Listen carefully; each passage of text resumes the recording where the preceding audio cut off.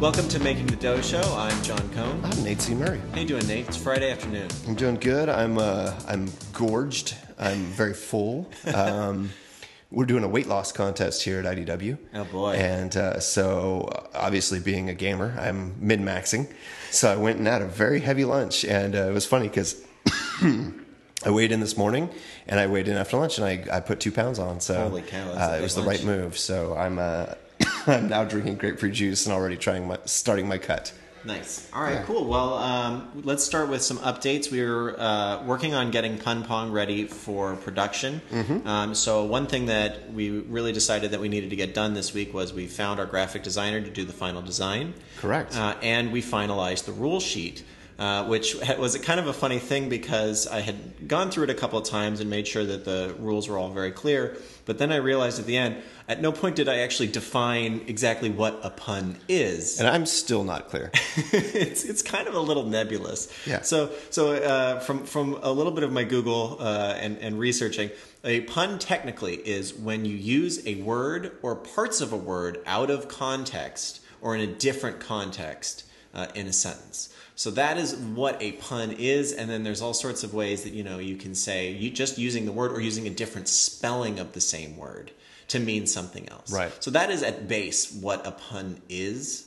But then there's obviously like new made up words that people say that is also pun. Like I was doing some coffee punning with my friend, and I said you got a macchiato dose of your medicine there, and it's like, well, That's a new word, but it's using macchiato and dose, so it creates a kind of a conjunction word. So that was an interesting and fun thing that you kind of have to realize when you're writing rule sheets or rule books is like, oh, I have to play out to like the very, very obvious stuff that I thought, at some point, well, people know what a pun is if they're getting this game. They may not. Right. You may want to have to really go into the nitty-gritty and define every single piece of it. Yeah, I think that's important. We just had a conversation on a game that IDW is publishing, and all their examples show a balance of card distribution. And it says 10 times in the rule books you can put the cards here or there or anywhere, but all their visual examples show the cards evenly distributed. Mm-hmm. And so I was like, well, we need to change that. So even if it's the rule of sales, the rule of anything in communication is tell them what you told them, then tell them again. Yeah. Right? So hammer it home. But yeah, Pun Pong's about to lock and ship. We bought a sell sheet. Will be a physical product soon. So and we can stop calling it. We bought a sell sheet. I would never. No. And then in other news, we got some fun updates for Council of Verona. Correct. Yeah. So Council of Verona is going to be in February. We have a new artist joining us. We've had a great run with education and teachers lately. Teachers have after us teaching the marketing class up in Torrey Pines. Right. Other teachers have reached out. We will be repeating that experience. And then a very famous teacher that people might know, Neil Jeffrey Bellinger, the game designer of Killer Bunnies, is also a math teacher by day. And his partner in his business, Jonathan Young, who's drawn all the art ever for Killer Bunnies, is going to actually provide us with a promo card for Council of Verona. Yeah, well, probably it ends up being in Council of Creepies. It will be in Council of Creepies, yes. Yeah. But same package. It's in the same. It's in the same. You're thing. paying the same money. You're getting 2 games. You're doing great. You're listening to this. Everything's great. There you go. Yeah. So that's exciting, and we're still on track, hopefully, to launch our Kickstarter for Verona in February. So keep an eye out. Yeah, for we're well on track there. So we'll be doing some audience building and work into pre-market, and I think someone who's very good at that is actually on the line with us right now. Yeah, so we actually have a special guest with us today. He is the founder and CEO of Everything Epic Games. Do we have a CEO? I think we're the CEO. Just okay. Collaborative CEO. We might have to talk about that. But welcome, Chris Batarlis. Hey, how you doing, guys? Good. So thank you for joining us today. We're really excited to have you on the podcast. Thanks for taking a break from the grind. John, absolutely. Haven't stopped for hours. This is my break. Was that a pun, John? That was the grind, yes, of course. That's because John has a game with Chris. Yeah, we've got Grindhouse that we just had a really successful and really fun Kickstarter end. And thank you, Chris, for really knocking it out of the park. just when you sent me the art from the very beginning, I was like, oh my God, this is in such good hands. Yeah, the best. Thanks so much. We really appreciate it. I mean, as I said, ever since I saw the pitch and I played the game and read the stories and the narrative, I mean, that's really what Everything Epic loves to publish. We love those story-based games, those really thematic games, and Grindhouse is just perfect for it. So, you know, we had to make that art and the theme really fit. So it was really exciting for us. So we're really glad that it was successful, and we're really looking forward to the future of Grindhouse. Yeah, absolutely. Well, and it was funny because I remember when I first talked to you, and I'd sent in the pitch because I was going to GAMA last year, and I thought that you were going to be there. And so I had sent you the pitch, and you gave me a call while I was right in the hotel room, right about to head out and do some pitching. And the most successful meeting I had at the entire GAMA last year was with you, the only person who wasn't at GAMA that I talked to, which I thought was pretty funny. It just worked out super well, though, in that case. But you have, funny, we were talking about teaching. You have a background in teaching as well, don't you? That's right. Yeah, I was an English teacher for high school, also a reading specialist for K-12 for quite a few years. Wow. So how does a teacher, because this seems to be kind of a running theme. We've got another designer, Eric Slauson, that we're working with, who's also, I believe, an English teacher. Right. Sen is a teacher. Sen Fung Lin Jesse is a teacher. Yeah. What is the spark in a teacher that decides that they want to get into gaming? Ironically, I mean, I started back, I always say this, I started back in the Ice Age, right? So I started Magic the Gathering Ice Age when I was just a kid. Oh, actual Ice Age run. Legitimate, the Ice Age, that's right. Almost a pun, but not really. So yeah, I mean, all my life I've loved gaming, and I went into theater actually first. So, you know, I'm actually, my first degree is in theater studies. And then I decided to go into teaching while doing theater at the same time. So basically, it's almost like a perfect transition from theater to English teacher to screenwriter. And then he said, you know what, man, it's really hard to get a movie made. I don't have millions of dollars, but I could take that movie and make it into a board game. Hey, nice. Man, however you are able to get that storytelling bug out there. There you go. So Secrets of the Lost Tomb was born. And after 14 boxes of product, we started making other games.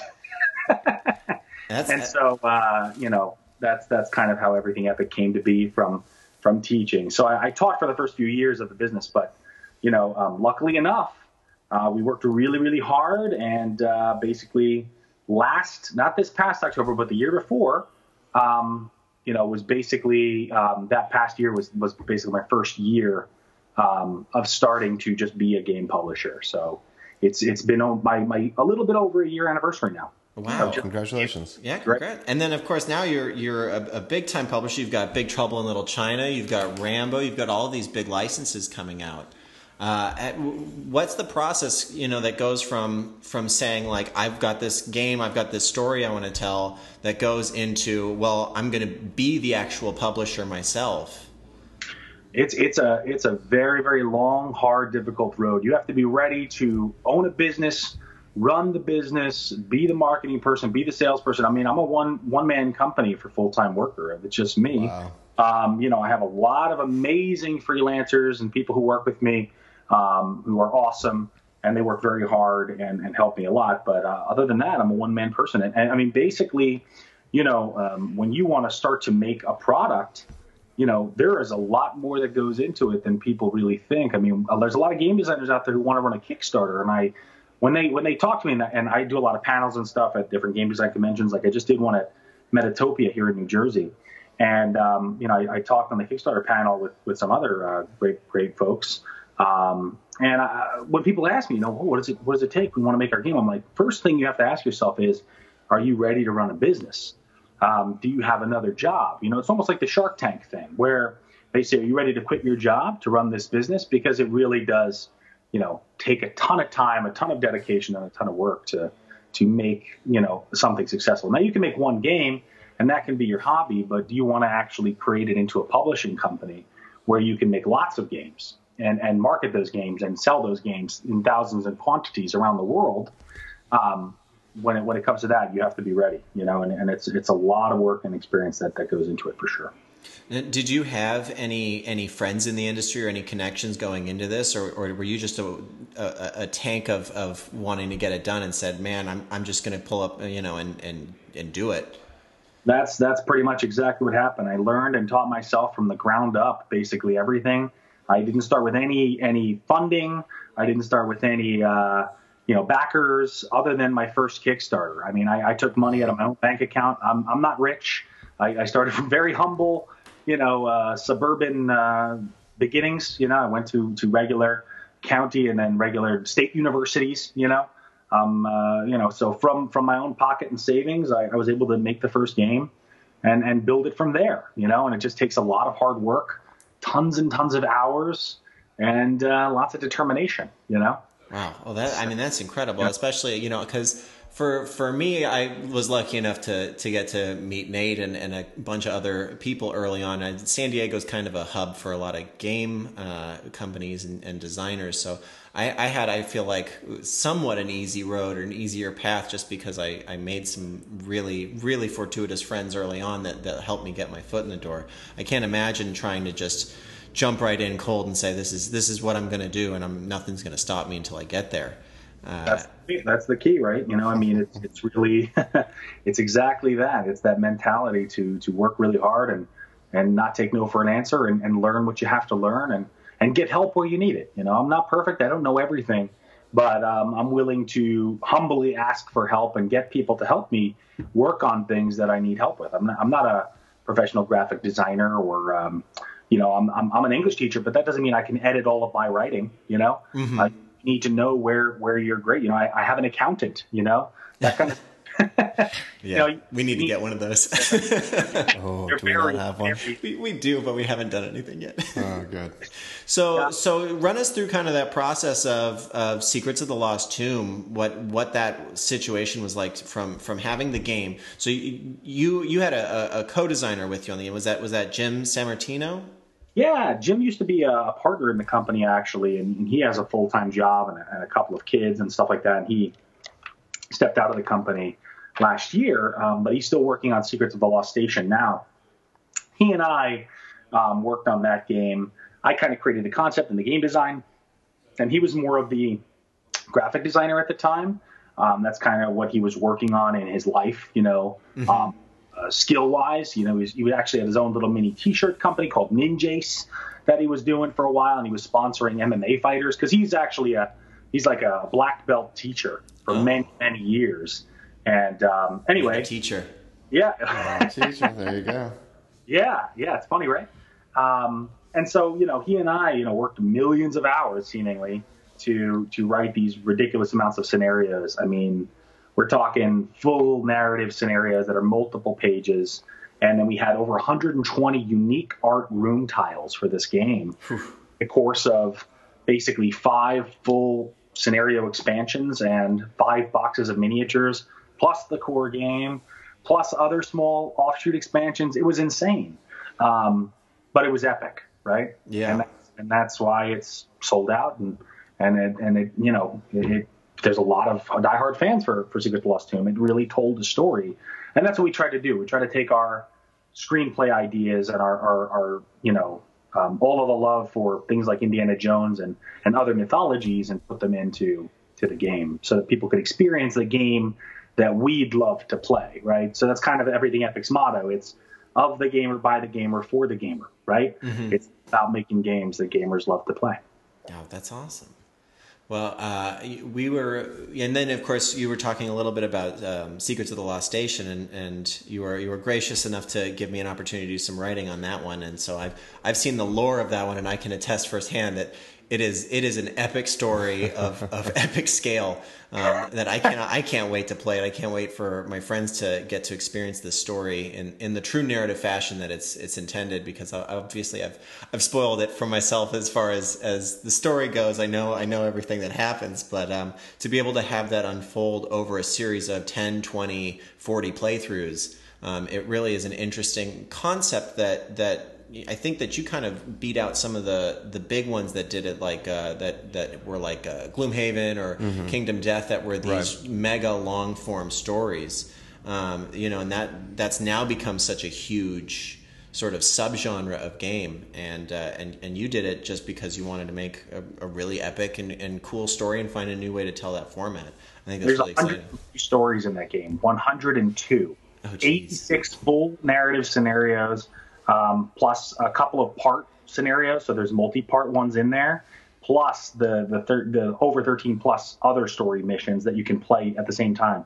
It somehow comes out to 102 actual different stories that go along this gigantic narrative epic saga of a board game. It's insane. 108 miniatures if you have the miniatures version.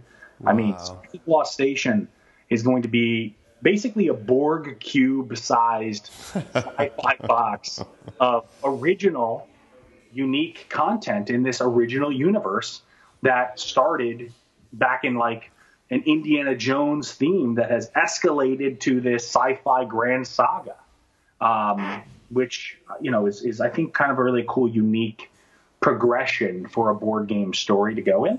That's amazing. Yeah. Well, and it's also cool that, this is your IP. This is something that you created. This is your brand that you can say is entirely, you're owned by you, which is just, it's more exciting, I think, sometimes when you're like, look what I built from the ground up, Absolutely.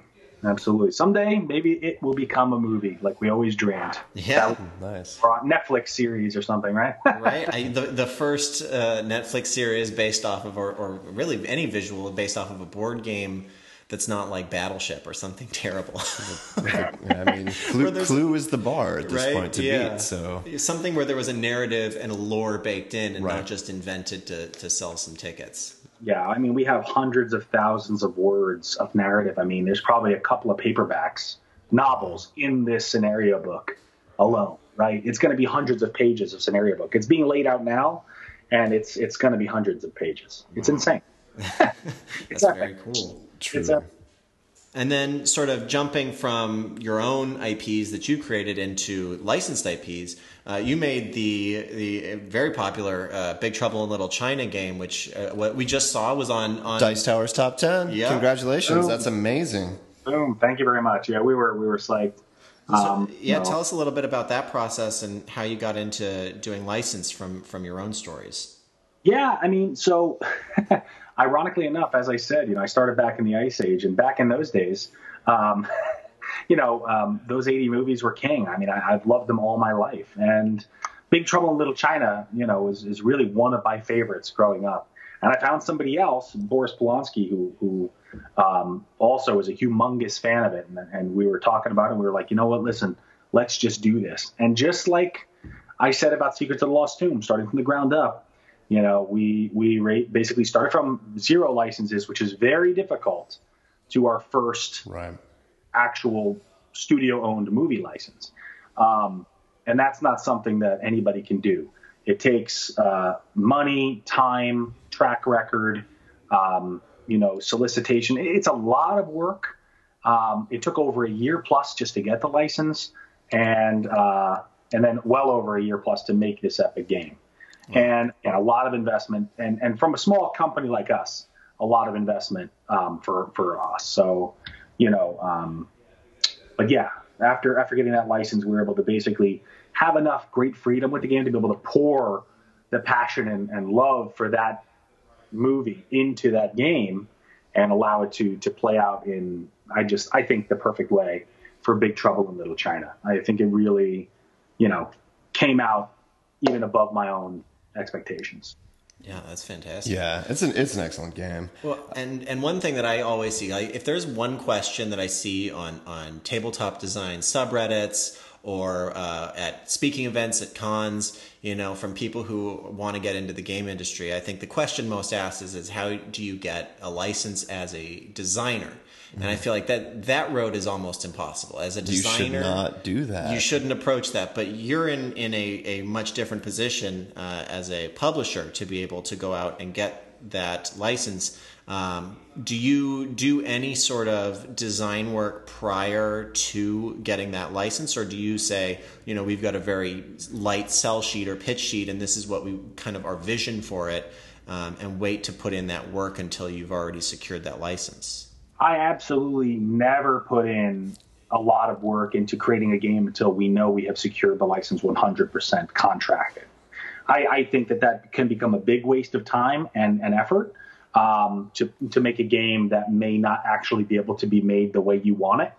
So oftentimes, there's been a couple of licenses that, people have really been wanting us to do, such as like the follow-up to Big Trouble in Little China. People have been asking to do something like Escape from New York. Mm-hmm. And that was one of the first things we thought about doing, right? It made perfect sense, Nice. right? It's another Kurt Russell. It's another John Carpenter, right? So the first thing we did was go before we even went to explore the license 100%, we said, what kind of game can we make here?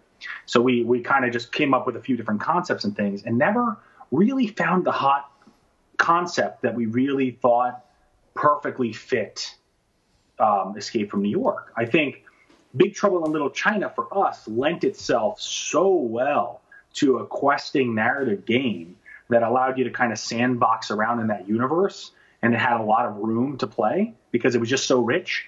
Whereas Escape from New York has a specific mission, and it's very solo based in a lot of ways in its feel. And I felt it was a lot more narrow in its designability. And so, we take a lot of that into consideration before we go ahead and create a license. Like Rambo, the board game, for instance, that has a lot of room to play in. Like we could have gone a ton of different directions with that game. And we picked, I think, a really great tactical direction to make you feel like you're Rambo in that game. But again, we didn't design the game before we got the license. We came up with some concepts and directions and a feel, and then we went for it and said, okay, this is going to be great, and then go for it. Gotcha. That's awesome. Does it get easier finding other licenses after you've secured that one big fish, or do you kind of have to reach out and hammer it for each one? Let me just put it this way: nothing is easy, right? Every single studio is different. Every single licensor, the person you're getting the license from, is different. They all have different expectations, different royalties that they're looking for, different amounts of money that they're looking for guarantees, the amount of money that they want down that you have to put out for the license, different response rates and approval processes.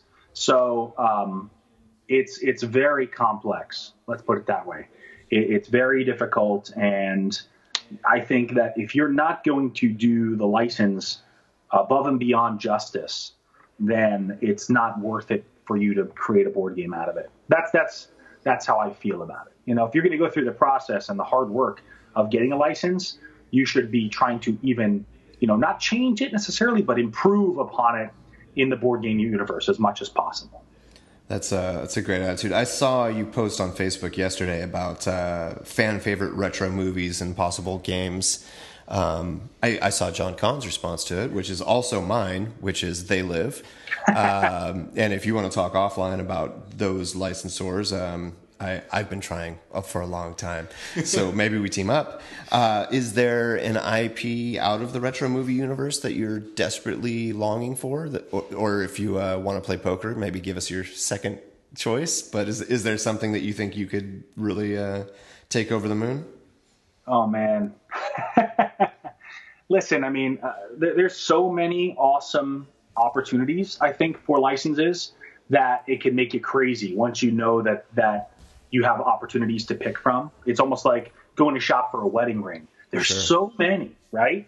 How do you pick? You have to have a budget. You have to figure out what's your loved one gonna like, all of those factors, right? So, as I said, like Secrets of the Lost Tomb, I've always loved Indiana Jones.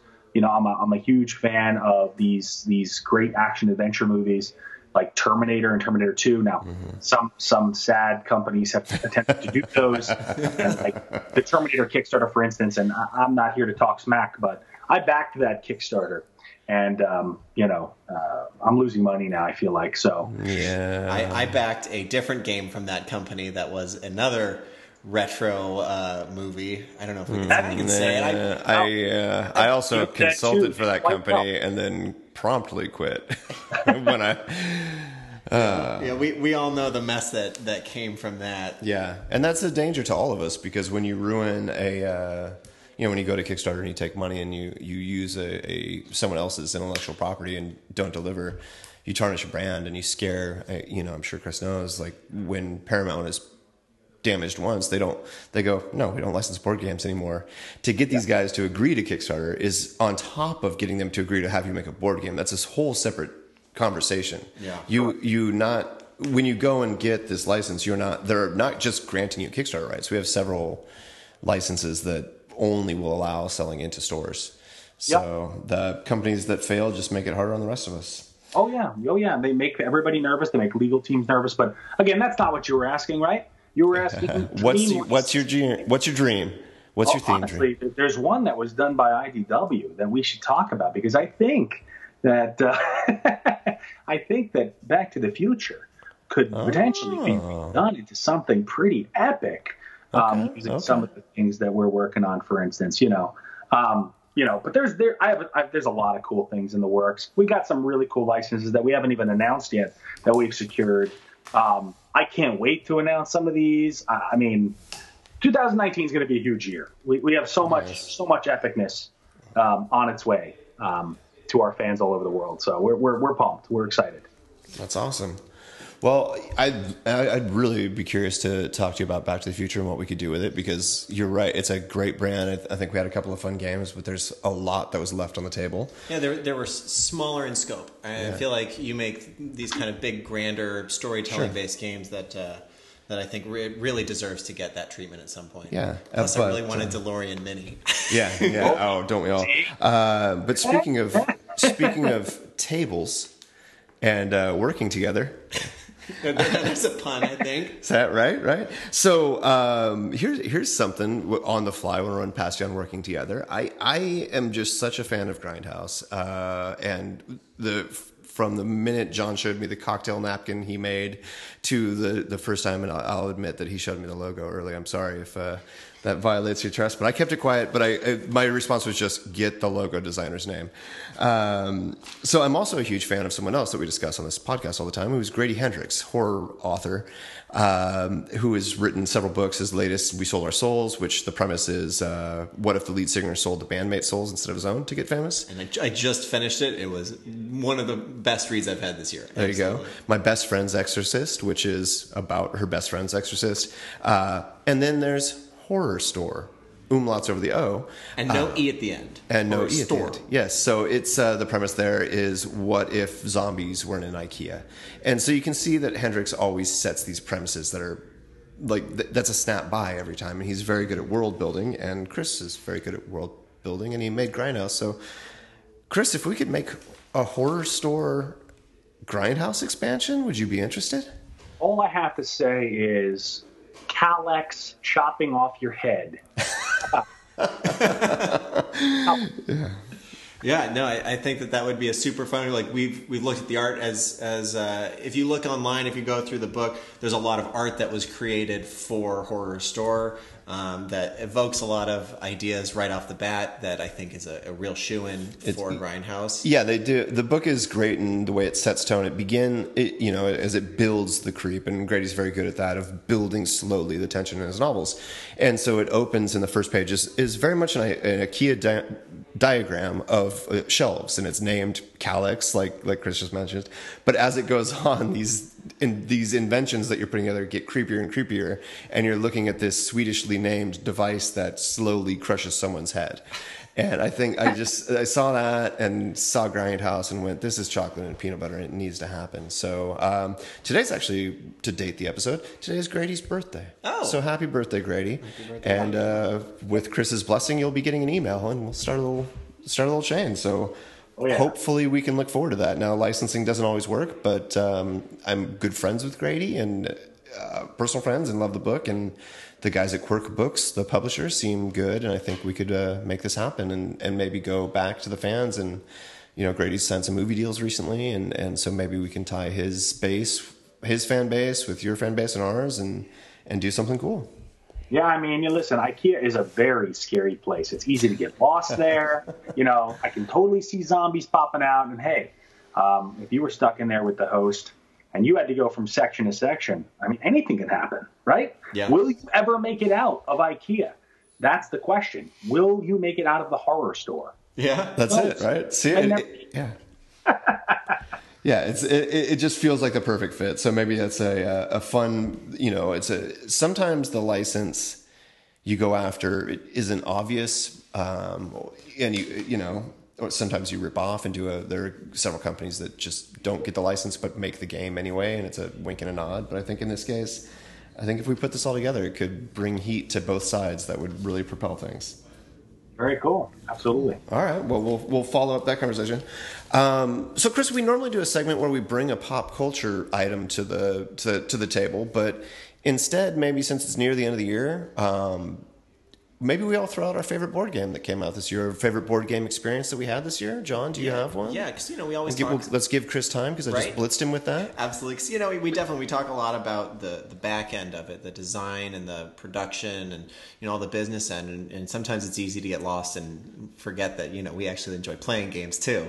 For me, I think this may not come as a shock to too many people. The game that I got and subsequently played 100 times this year was Kingdom Death.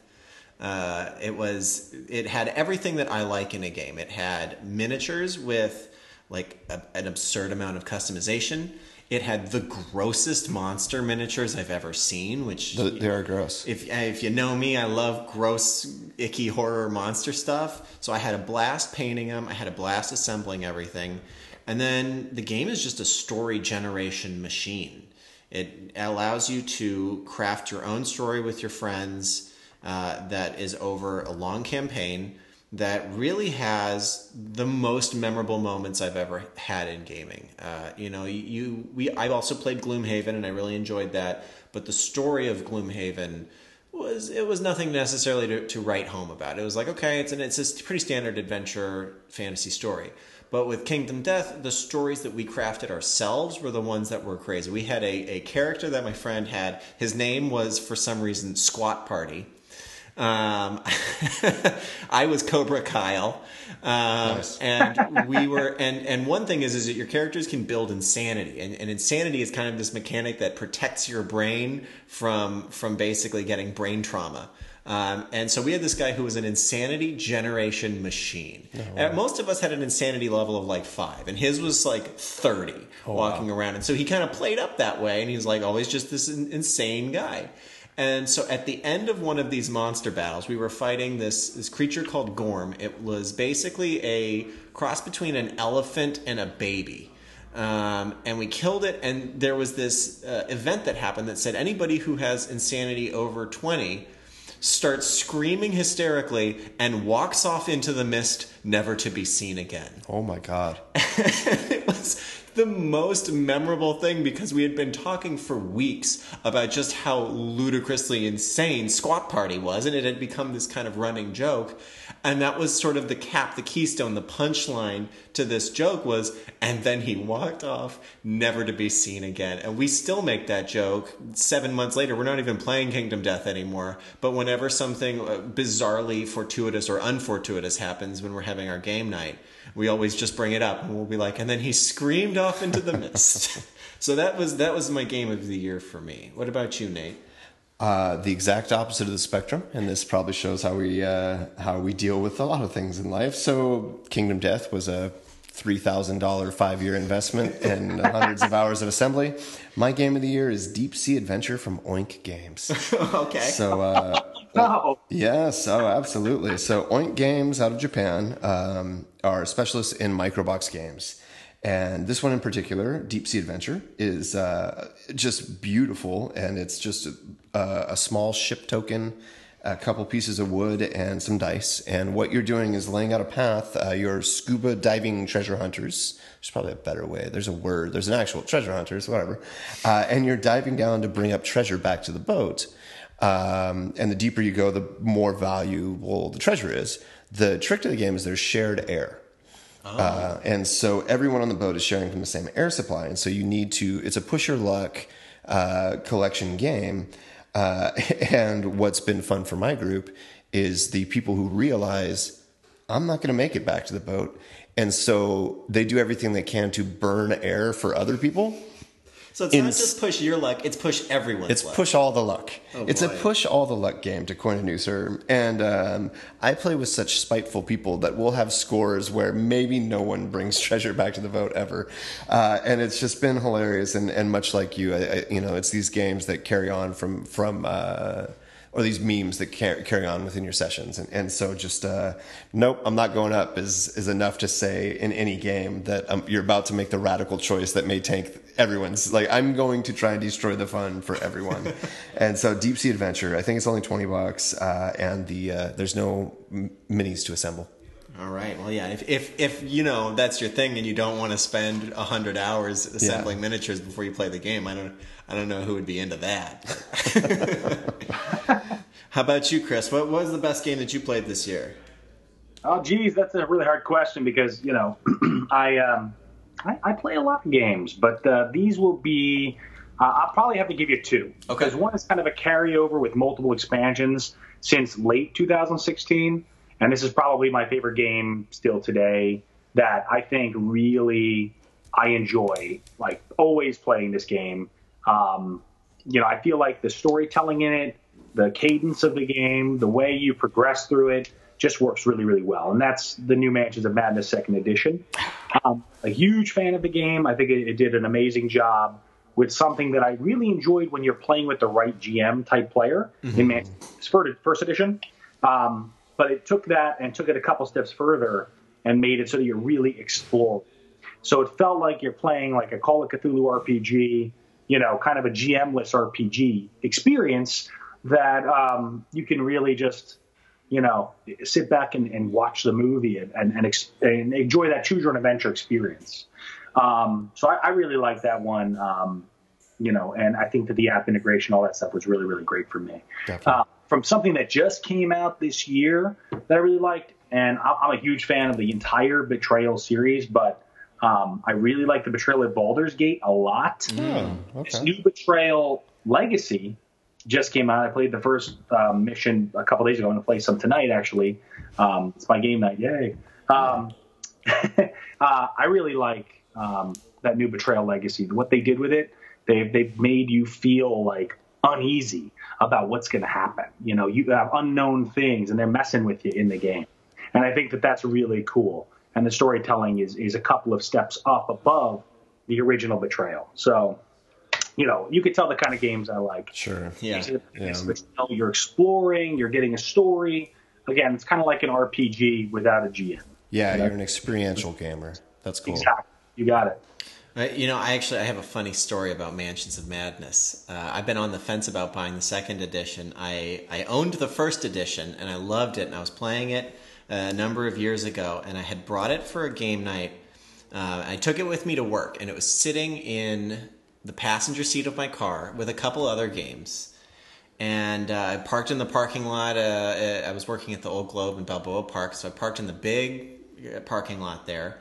And I come back, and someone had smashed out my window and stolen my board games. They'd stolen Mansions of Madness. Brutal. But here was the thing.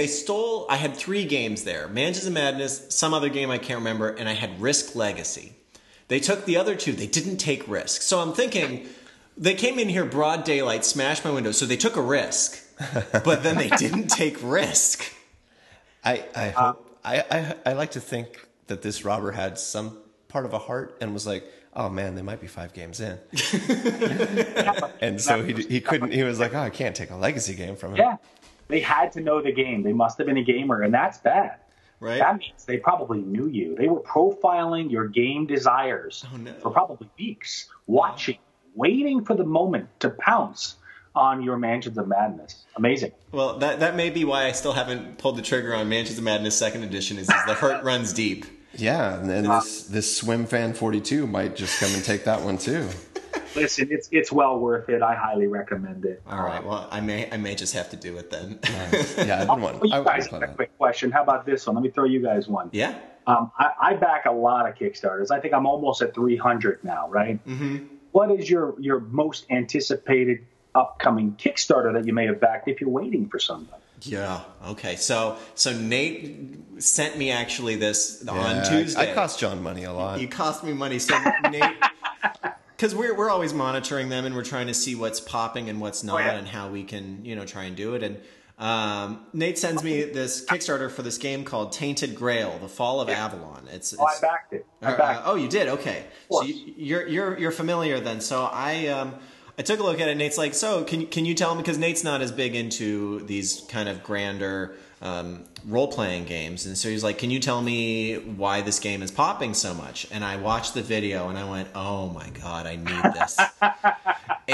To me, it's the next evolution of what made Gloomhaven so successful. It was using a lot of the mechanics in there that I really loved. I loved the diceless combat and kind of personalizing of your combat deck in Gloomhaven. Yep. And this game does that, and then it takes it a step further, which is that each of your characters has your own diplomacy deck as well, which I thought was so cool.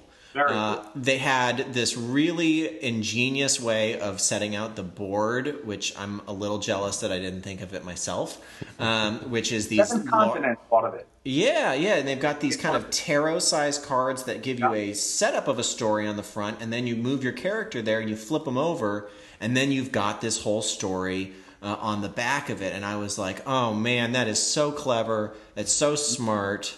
I got really excited for this game, and I really can't wait for it to come out, because these kind of storytelling, role-playing experiences are really what I can sink my teeth into. Yeah. And so I'm saying this, and I'm going to say too, because I don't want you to think I'm being nice or whatever, but John will tell you I'm not nice. So Grindhouse is honestly the thing I'm most excited about. But we've talked about that enough, and in weeks prior we've been building up that game. So I will say the other game is Mutants, which is an asymmetric deck builder, and that's by Sen and Jesse. And I'm incredibly excited about that. I am a deck building fanatic. I'm showing John on my phone right now as proof. I am the 8th ranked Star Realms player of the year. Yep, I see it. Yeah, JR Honeycutt, number 4 right there. I will not be able to run him down this year, but next year it's off to the races. But I'm a huge deck builder fan. I also happen to really like when Sen and Jesse work together. They do really interesting things. Like for example, they're doing a game for IDW that's a roll and write, but you don't have to write anything. Oh, yeah. It's a Batman Rogues Gallery, and so what you're doing is you're rolling, you're spending, and at any time you can attack Batman, but you're not powerful enough. But so you spend your roll on acquiring equipment in order to attack Batman, and then there's variable different Batman, so it's not always the same in how you want to power up. But so Mutants by Lucky Duck Games is the one I am waiting on most, because I'm a simple man. Give me a new twist on a combination, and I'm happy. What about you? Very, very nice. Those are good choices. I mean, Tainted Grail, I just backed it, like day one. I got hyped up about it from some folks on Facebook. I saw it at some conventions. I was like, this looks really cool. As you said, it's like a cross between Seventh Continent and the Arthurian legends, and in a super dark way. And it has this really cool exploration mechanic, which we were just talking about. So, of course, I had to back it. Excalibur pledge all the way. Come on. So definitely really excited about it, but it seems so far away when it'll come. Mm-hmm. And the expansions are a whole other year after that. So, it's definitely very exciting. But I backed so many things. I actually backed that Rightbusters game as well, which I think looked really cool. I don't know if you guys saw that, but it reminded me a little bit of that Rambo feel. Okay. With, Rightbusters. Yeah, it was up last month. Yeah. That was cool. That had some good art. So, and I thought that looked really cool. And Cthulhu Death May Die with the Gigantor Cthulhus. Definitely looking forward to that as well. We had a running bit on whether John would buy that for the giant Cthulhu. Yeah, I ended up not, but I came so close so many times. And when I went to, I think it was at Gen Con, where they actually had a fully painted version of it, and I was Oh man, I was so close. And they were like, I was like, well, it's already over, so it's okay. And they're like, you can late pledge. I was like, don't worry, I bought 2. So if you really want one later, just let me know. Oh my gosh! All right. Awesome. The temptation never ceases. He's back. Now he's tightly gripping the table. Yeah. All right. Well, this has been great. Thanks so much, Chris. It's for me, I don't know that we may have talked at shows, but nice to formally have a chat. And I couldn't have been more impressed with what you did with Grindhouse. Every art choice was genius, and I'm so happy that's where it landed. Thank you very much. We really appreciate it. It's always been an excellent pleasure working with John on games, and again, his work on Grindhouse, epic. Secrets of the Lost Station, epic. Everything we've worked together on so far has been epic. So it's only going to be even more epic moving forward into the future. Everything epic. And I'm glad that I could finally get you guys to talk to, because Chris and Nate, you're the 2 people I probably talk to the most in the games industry. So it's nice that we finally have. Well, yeah. It's like George and Elaine, and it's like, well, they don't hang out unless Jerry's there, and it's like, well, let's get everybody together. All right. Well, Chris, I guess you and I will go have awkward diner meals and talk bad things about John. That sounds good. Well, no, I think let's talk Back to the Future soon, and let's talk Horror Store. Let's try and make those things happen. Any social media or sites you want to plug? Where can people find you? Hey, listen, we're everythingepic.us, Everything Epic on Facebook, Everything Epic on Twitter, Everything Epic on Instagram. We're just Everything Epic. You know what I mean? Epic. All right. All right. Thank you, Chris. You got it. All right. I think that's it. All right. Watch Castle on ABC. Oh yeah, and don't shop at Mattress Firm. These are our plugs. All right. There you go. That's it. Mattress Firm.